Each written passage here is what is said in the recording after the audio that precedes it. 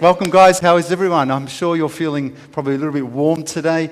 It's really good again to have you here. I really pray that you're here this morning because your hearts are ready to hear God's word. I really pray that that you're ready to have fellowship together. Sometimes I think to myself, Sunday mornings is not. It's more than just our singing and the message.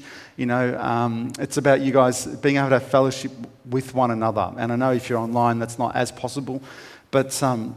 It's about having fellowship with one another. So please, take the opportunity after church, if you can, to stay back, talk, get to know some people, encourage one another in the things of the Lord. Because this is what fellowship is. It's not just me getting up and sharing a message with you. This is what Sunday mornings is about. It's about the church and being together in the Lord. And I pray this morning that you're blessed. That you're blessed by that.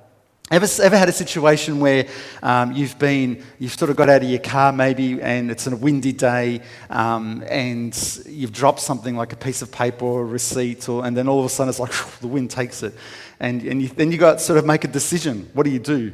I don't know if you do this. You make a decision. What is it that you've dropped? If it's just maybe a serviette from the car, you sort of. If it's a really windy day, you're going to run around trying to stomp on a serviette and you're always conscious of what you look like. I don't know if you think like that. If you're trying to stomp around and every time you go to stomp, the wind takes it the next little bit.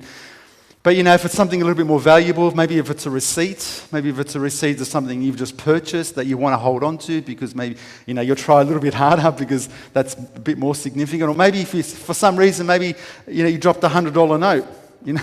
And you think to yourself, and it's a really windy day, well, I'd probably be right to guess you're not just going to say, oh, see you later, $100 note. You're probably going to do your best, and it doesn't matter how you look.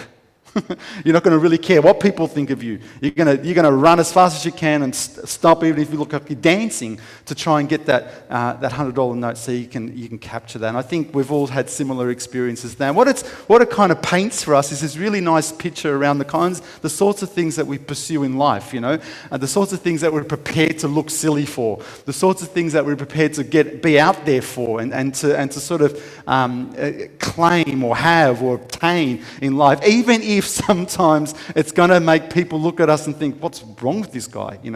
It's the sort of things the kind of value that we attach to these things. And this morning, I want to share something with you about the words of Jesus, the words that Jesus spoke to us about the kinds of things that we pursue in life, the kinds of things that we make valuable in life, because they're the kind of things that we're going to step out for. They're the kinds of things that we're prepared to be maybe even ridiculed for, and maybe even laughed at for, because what we're prepared to do is we're prepared to step out and grab those things, take hold of those things that really mean something to us.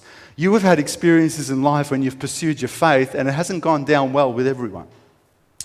Maybe it's a family friend, maybe it's a child, maybe it's a parent. It hasn't gone down well for everyone, but you've been determined to pursue your faith. And I think why you do that is because the Lord Jesus Christ means everything to you.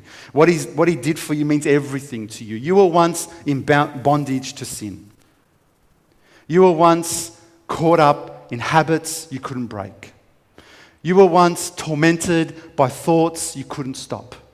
You were once a person who was more inclined to hate and not forgive than to love and show mercy. You were kind of sick of yourself, if you look back now. And you were once like this until the Lord Jesus Christ demonstrated His power toward us and the richness of His grace. And He came and He destroyed sin's power in your life. And the Bible says He set you free. Isn't that wonderful? He set you free. Now, you've got a choice. We've got a choice. We can go back to that bondage. We can go back to being bound to the way we lived. We can go back to being trapped by the pursuit of this world. We can go back to being people who are always inclined to do what is wrong and rather than to do what is Christ-like. We can go back to that. And the Bible refers to this, and it's pretty graphic, but the Bible refers to this as a dog returning to its vomit. Or we can continue to walk in the power of Christ. Now, not everyone believes that. Not everyone believes that. There are people who in the churches that will tell you that, yeah, God, Jesus Christ has set us free from the penalty of sin. Praise the Lord. He set us free from the penalty of sin. And then there are people who will tell us that, yeah, Jesus Christ set us free from the power of sin, but they don't quite get what they don't kind of get what they're saying. What they're saying is He will set us free from the power of sin until it's kind of a bit too hard for us because we kind of all have a nature that is inclined to do wrong anyway.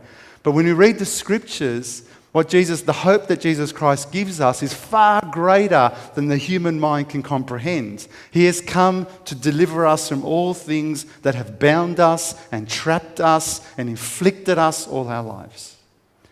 And for this, brothers and sisters, and for this, it is worth looking as silly as you can, stomping and chasing and loving and pursuing the things of Christ. I think so. I think so. And there are some things that the Lord Jesus Christ taught us that I hope will be of an encouragement to you. Because some of us are sort of older in life and we can look back and think of the things that we've obtained in life. And maybe we can boast over those things. But really, what are we boasting over? The things we've achieved or the person we've become? Or maybe we're younger in life and we're sort of still pursuing and we set our hearts on the things that we're going to do. Maybe we're going to start a new career, or we're starting a new relationship, or we're pursuing something in life, or we're excited about the things we're going to get in life. But what are we boasting about? The things we're going to have or the people we're going to become?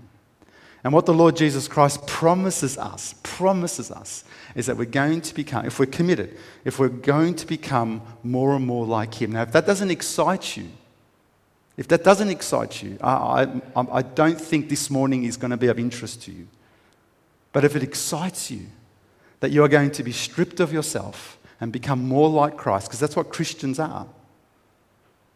Christians aren't just people who have their life and then they add Christ to it. Christians are people who God is stripping of themselves for the sake of becoming like Christ, because that's what this world needs. This is what you need. This is what I need. Then this morning, I pray this morning will be of some help to you, will be of some encouragement to you. So let's pray. Let's ask the Lord's blessing on the word this morning. Ask Him to take the word and to speak according to His perfect will. Father in heaven, we thank You for this morning. We thank You that You have given us the breath to come today and to hear Your precious word. We thank You, Lord, that You've given us this time. We pray You bless the children in Sunday school and in childcare. We pray You encourage them and bless their teachers as they lead them and look after them. And I pray that Your word also just speaks into our hearts this morning according to Your goodness and Your grace, because I need You, Lord, in every word that is spoken this morning. And I pray this in Jesus' name. Amen. You know, it's an interesting thing when you're preparing, for those of you who may have, prepared anything in life, it's interesting when you're preparing for something, because sometimes it's a bit of a roller coaster for me before Sunday morning as to what I'm going to share, because I take what I share with you very seriously. And I was thinking about this passage in the scripture that I'm going to read with you this morning, and I was kind of thinking to myself, okay, look, I'll get to it. I'll get to it. I'll read it eventually, and I'll reflect on it, and maybe tomorrow. This is how I was thinking. It was probably midweek or something. And then I went to the scriptures because I wanted to read. I thought I'll just go back to where I'm up to in Mark, because I'm sort of really, really slowly working through Mark, really slowly. So I thought I'll just get up to my passage in Mark and I'll just read that and I'll just read what the Word has to say to me today. And lo and behold, it was the passage I was thinking. So I was thinking to myself, oh, Lord, okay. So I guess you fast-tracked. You wanted me to read it this morning and to look at the passage that we're going to look at this morning. So I want to open up. So for me, it's the Lord, again, comforts us and reassures us with His Word and the Word that He wants to share with us this morning. So if we're going to open up our Bibles to Mark chapter 8, please. Mark chapter 8. We're going to read just 2 verses, and I'll give you a bit of a context to these verses. But I want us to just reflect on these verses this morning. Mark chapter 8, verses 36 and 37. Verses 36 and 37. Jesus said this. He goes, "For what will it profit a man if he gains the whole world and loses his own soul? Or what will a man give in exchange for his soul?" Interesting, isn't it? For what does it profit a man if he gathers, and gains the whole world, but then at the end of the day, his soul is lost? When the Bible refers to losing your soul, it's the condition of the soul that will find itself in hell.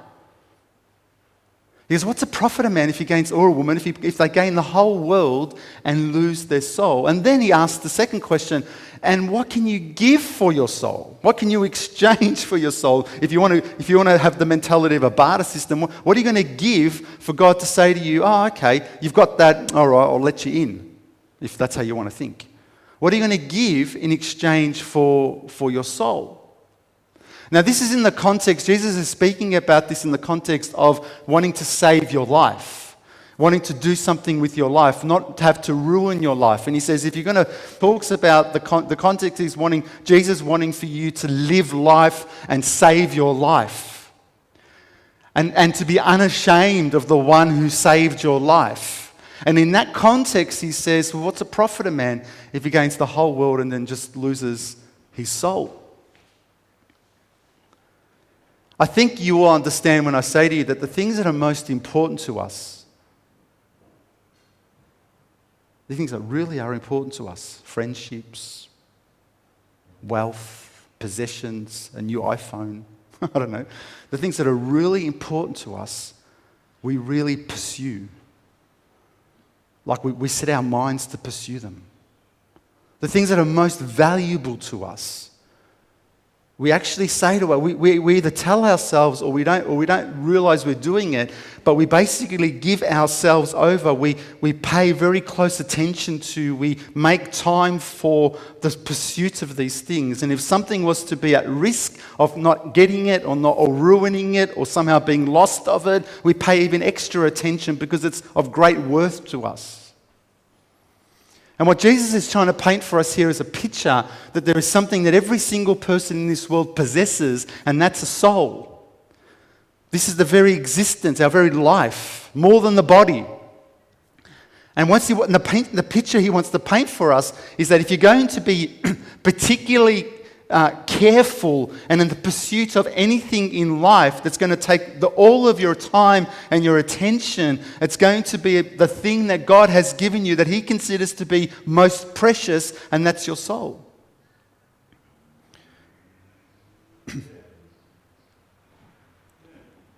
He, God, gave us this so that we could be like him. How long do we spend in the mirror in the morning? If we have a range of people in the morning that would spend their time in the mirror, some of us maybe would spend 5 minutes in the morning. Maybe you're the sort of person who's like, out you go. Maybe you're the sort of person who likes to kind of blow dry your hair and do this. I have no problem with looking after yourself. Don't get me wrong. This isn't a message about neglecting the body, But I'm just wondering how long it takes people to prepare themselves before they actually leave their home. And so this is a really interesting thing, because what we're doing is we're looking at ourselves and we're looking at what we are looking like, and we're taking care of this. And imagine if this mirror that we were looking at in the morning was able to pierce far deeper than our physical. Imagine if this mirror that we looked at in the morning was to be able to reflect the condition of our soul. I wonder what it would reveal. I wonder what it would show. I wonder the sorts of things that it would highlight about us. Maybe the scars or the marks or the blemishes that when we see outwardly, we are so quick to want to fix. And imagine if this mirror was to go deep enough to reflect the soul, and we looked at it every morning and we think, oh Lord, I've got to fix this because it's not right, it shouldn't be there. It's going to look odd that it's there. I call myself a Christian. It looks odd that it's there, or I'm saying I'm living a good life. This is odd. And I wonder if we would be courageous enough or brave enough to look into God's word as that mirror and say to ourselves, Lord, what is it? What is it that deep in my heart I'm really, truly pursuing in life? Is it you and your holiness? Is it you and your righteousness? Is it you and your kingdom? Is it you and all your goodness? Or is it, at the end of the day, the things that I love most? Now, I don't know. Some people say, oh, but why can't I have both? Why can't I have the things I really love and God as well? That's a fair question. Why can't I? Nothing wrong about having money, for example, or nothing wrong about maybe going on a holiday, for example. Why can't I have both? I want to have both. You know what? I'm not here to tell you can't have both. But what I'm here to say to you is this. The Bible definitely warns us about the pursuit of things of this earth and trying to do that while we're pursuing the things of God. It's just there. And if you can work it out, good on you. I'm yet to understand how it can be worked out when we are told clearly that you can't serve two masters. I still can't work it out when Jesus says, because you're either going to love one and hate the other, or you're going to serve one and reject the other. See, I can't quite work it out because the Bible says that we are to keep our minds on heavenly and not on earth. The Bible says that if we love the world and the things in the world, then the love of the Father is not in us. Now, you interpret those things as you want. But what I know is this. If I'm in the pursuit of God, it's going to be at the expense of other things from time to time. It has to be. Because these are the things that God is most important to me, the condition of my soul. So I will pursue things in life until, if there's ever a chance or a possibility that my soul in some way is at risk, and my soul in some way is going to be distracted by this, then that's where I've got to draw a line. Jesus says, what does it profit a man if he gains the whole world and loses his soul? Now, Jesus isn't just talking about getting the whole world. He isn't saying, okay, you can have 99% and that's okay, but once you get the whole world, that's wrong. He's not talking about that. He's just saying basically this: anything that takes your passion, your love, your heart, your pursuit, your attention, your direction in life, whether it be possession or wealth or even status and reputation, whatever you want. What is the gain for a man to get everything and then he loses his soul? Because this is what's most important. You know, there's a saying that you only live once, isn't there? And it's a pretty twisted saying, actually, in some ways. It's pretty twisted because what people are trying to say is this: you only live once, man. You only live once. So you've got to go out and do what you can, enjoy what you can, and get what you can. And it's kind of a bit of a twisted notion to it, because what it's trying to say is, don't let anyone stop you from pursuing and getting everything you can, because one day you're not going to live anymore, and what are you going to do then? You would have missed out. Same trick devil used to Eve. You're going to miss out. You do only live once. That's true.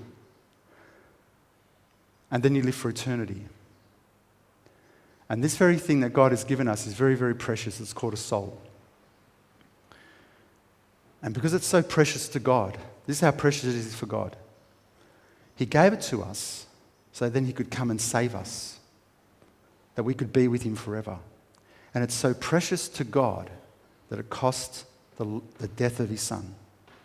That's how precious it is to God. So we do live only once. And so we are obligated, if we are serious about our lives, to do the best we can to bring this soul into the relationship that God designed for it to have with him. That we will be imitators, if you like, of Christ. The soul is an interesting part of the body. It's one of those things where people like to debate and discuss and share about the soul. I'm not going to get into the theology of the soul, the spirit, and the body. But what I want to just share with you is this. When you look at the scriptures, it's the part of us, generally speaking, it's the part of us that really relates to God and will one day return to God. It's the part of us that understands what it means to know God more than the physical being. It's the part, give you some examples. The Bible says, for example, my soul magnifies the Lord. Yeah. Or bless the Lord, O my soul. Or Jesus says that I've come that you may have rest for your souls, the Bible says. Do you understand? This is part of us that understands that we are able to understand God or relate to God and then one day eventually be returned to God. Jesus spoke in another part, he says this. He says, don't worry about the people who can kill your body but can't what? Touch your soul. But rather, be very concerned about those who can kill, who can kill both body and soul in hell. So he's very concerned about this part of us that not only exists today, but will also exist in heaven. And every single one of us has this beautiful opportunity to nourish and grow and protect and pursue the things that are going to grow our soul. Because what does it profit if we gain everything but then lose it? Eventually, as the Bible says in 1 Peter, obtaining the outcome of your faith, the salvation of your souls. There's a famous story in the Bible about a man who really struggled with, this is a big word here, really struggled with covetousness. Yeah, what is that? It's basically a greed for something that you want more of, or someone else has it and you want it. This idea of wanting something that you haven't got so badly. So what does this man do? It's an interesting story. It's a famous biblical story that Jesus gave. This man had a lot, and his field just grew in abundance, and he thought, what is he going to do? His storage space wasn't enough to equip it all, so he thought he'd break it down and build bigger ones so that he could fill them up. Now, I don't know about you, but that doesn't sound too bad, does it? I don't know about you. I was thinking about this story. Like, what's so wrong about that? Don't we do that? Don't we upgrade things? Renovate our house? Buy a bigger car? I don't know. I look at this man and I think, well, he's not kind of doing sort of more than really what we often do in life. He had an abundance. Maybe he got extra profit in life. His wage increased. And so he thought, you know what, I'll just do more with it. But what God was concerned about was this man was in the pursuit of everything else other than his soul. See, God had a problem with this because he says, you fool. Don't you realize that tonight your soul is going to be required of you? Don't you realize that everything you're pursuing in life is not going to win your soul? It's not going to save your soul? And then he says something very interesting, and so it is for those who are not rich toward God. Do you get that? Their relationship and their life is not rich toward God. They have not nourished, they have failed to nourish and care and look after the very most precious thing that God has given them, and that's their soul. Their minds and their hearts and their pursuits have been on so many other things at the expense of their soul. So no wonder why Jesus says, what does it profit a man if he gains this? Fast forward to maybe 1930 or so. There was this man, I forget his first name, but his surname was Lassiter in the Northern Territory, and he found some gold. He claimed to have found some gold. So 30 years after he claimed to have found this gold, he was there on a search to get it. So he gets trucks and he gets planes and he starts to search the area, and of no avail. He doesn't find anything. But he gives his life to it. He asks the local people to help him, Indigenous people. No luck. The guy keeps searching until he eventually dies out of illness and out of heat, just general heat illness and his own sickness, because he sought things in conditions that weren't good for him, but he continued to seek to his own death. Why? Why would he do that? Because for him it was of great worth, it was great value, but it cost him his own life. So Jesus speaks of two things here, and I just want to briefly touch on this. And I don't know about where you're at today. Maybe this is for you an encouraging message where you think to yourself, thank you, Lord, because my whole life is devoted to pursuing the righteousness and the goodness of God. I understand that at the end of the day, I need to set aside everything else until I set you first in my heart. I don't know, maybe you've made some bad decisions in life where you've pursued your life selfishly. Maybe you have.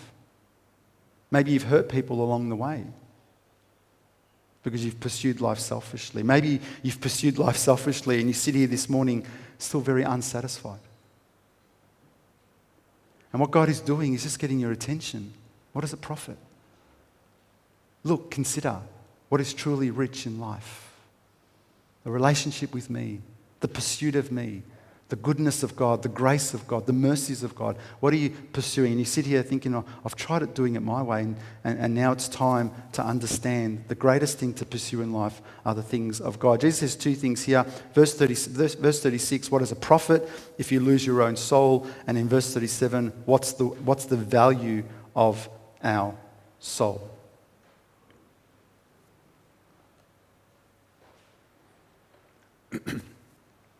What's a profit of man if he gains the whole world and loses his soul? What's it like, you think, to think you have everything only to realize at the end you've had nothing? What would that feeling be like? Everything you thought you owned, only to find you don't own it anymore. To think that you've achieved, you've managed to do well. Life is satisfying, only to find at the end it's just taken from you. And when we look at life from this earthly perspective, these are the things that we're going to face one day. Imagine if you've played Monopoly before. And while you're playing Monopoly and you're cashing in the money, you're feeling pretty powerful, aren't you? You can do so many things with this money. Buy hotels, buy other stations. And you're cashing in all the goods, but it's only good while you're playing that game. The minute you walk away from that game, that money is of no value to you. That money is of no worth to you. And in similar ways, this is what life is like for people. They'll pursue things and they'll seek after things, and it's like this game. And while they're in it, they feel very powerful. They feel like things are all working out. But it's at the expense of something far greater and far more significant, and that's their soul. And they'll allow things to creep in, and we will allow things to creep in that eventually will start to mar and scar the thing that is most precious to God. That's why God expresses his pain over his people who seek after things other than him. Do you notice the heart of God all throughout Scripture? God expresses his pain. It's a painful experience for God. Why are my people doing this? And why are my people doing that? And why are my people sought after this? And why are my people seeking after that? And it pains God because he sees what damage it's causing their soul. They've left me, the fountain of life, and they're sought after things that are broken cisterns, that can't give them the nourishment they're really looking for. It pains God because he's a jealous God. And he sees the heart of his people, and as soon as he sees an idol taking the place of him, he knows the damage it's going to cause us, and it pains God. And so he continues to warn us and instruct us and to teach us that the greatest thing to pursue are the things of God, because these are the things that are going to nourish and care for your soul the most. Now, I don't know if the Spirit of God speaks into our lives and says, at the end of the day, this isn't what you're pursuing, then the Bible says, what does it gain you? We can feel very good for a season while we're playing the game, if you like, until a time when it's over. And for the Christian, when it is over, boy, God's got some good things in store. So that in the coming ages, Ephesians says this, so that in the coming ages he might show the immeasurable riches of his grace in kindness to us in Christ Jesus. Did you hear that? So in the coming ages, he might show the immeasurable riches of his grace and kindness to us in Christ Jesus. What's a profit of man? And then verse 37, and what can a man give in exchange for his soul? Think about anything that you could have in life that you could say could be the equivalence with God of your soul. Anything that you could gain, you could say to God, God, you know what? I didn't quite pursue you all my life, but I tell you what, I've got something that might actually be able to, I can barter with you. Maybe it's something I've gained. Maybe it's all the great work that I did. Maybe it's all the people that I helped in life. Maybe it's all the money I gave away. And we try and have this barter system with God as if to say, but God, you know, I know I didn't really pursue you with all my heart, because here's another one, love God with all your heart, soul, mind and strength. I know I didn't do that, God, but you know what? There's so many awesome things I did, God. Surely it's got to count for something. No. What are you going to give for exchange for your soul? What I gave you was most important. What I want you to do is to most nourish it. This is what's most important. Before all these things, I want you to first seek the kingdom of God and his righteousness. And then we begin to experience the gifts and the goodness of God, who enables us to bless and enrich the lives of other people. I think Jesus was very honest with us when he said this, because he knew that the moment we came into this life, there was a battle going on for our souls. He knew that. And because he knew there was a battle going on for our souls, he knew that something had to happen. He knew that something had to happen, and so he gave his life for it. And I believe today it's the same thing. I believe there's still a battle going on for your soul. There's still an enemy that wants to convince you, distract you, eventually destroy you. If he can just have you believe that this is not the most important thing for you to care for and to nourish and to look after. But I'm here, I pray this morning, by God's grace, to remind us all that thing which you need to most care for, that thing which you need to most feed, pursue, look silly for, love mostly, is the thing that God has given you. And I pray that if it comes at a cost for you, that you will take that seriously. Because at the end of the day, you can gain everything. But without this, you have nothing. And this is God's gift to us. Let me pray for us.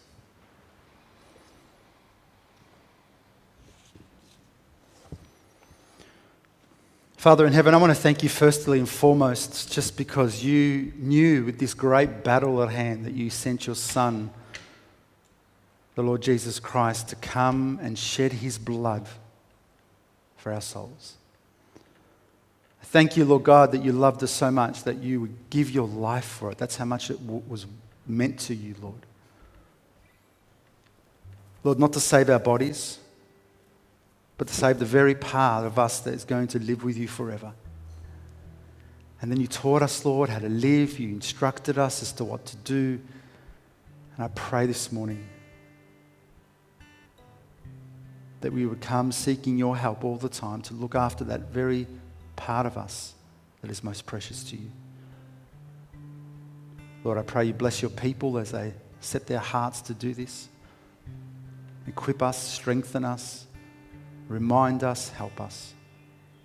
We love you, Lord. We pray in Jesus' name. Amen. Amen. Let's stand together. Close one final song.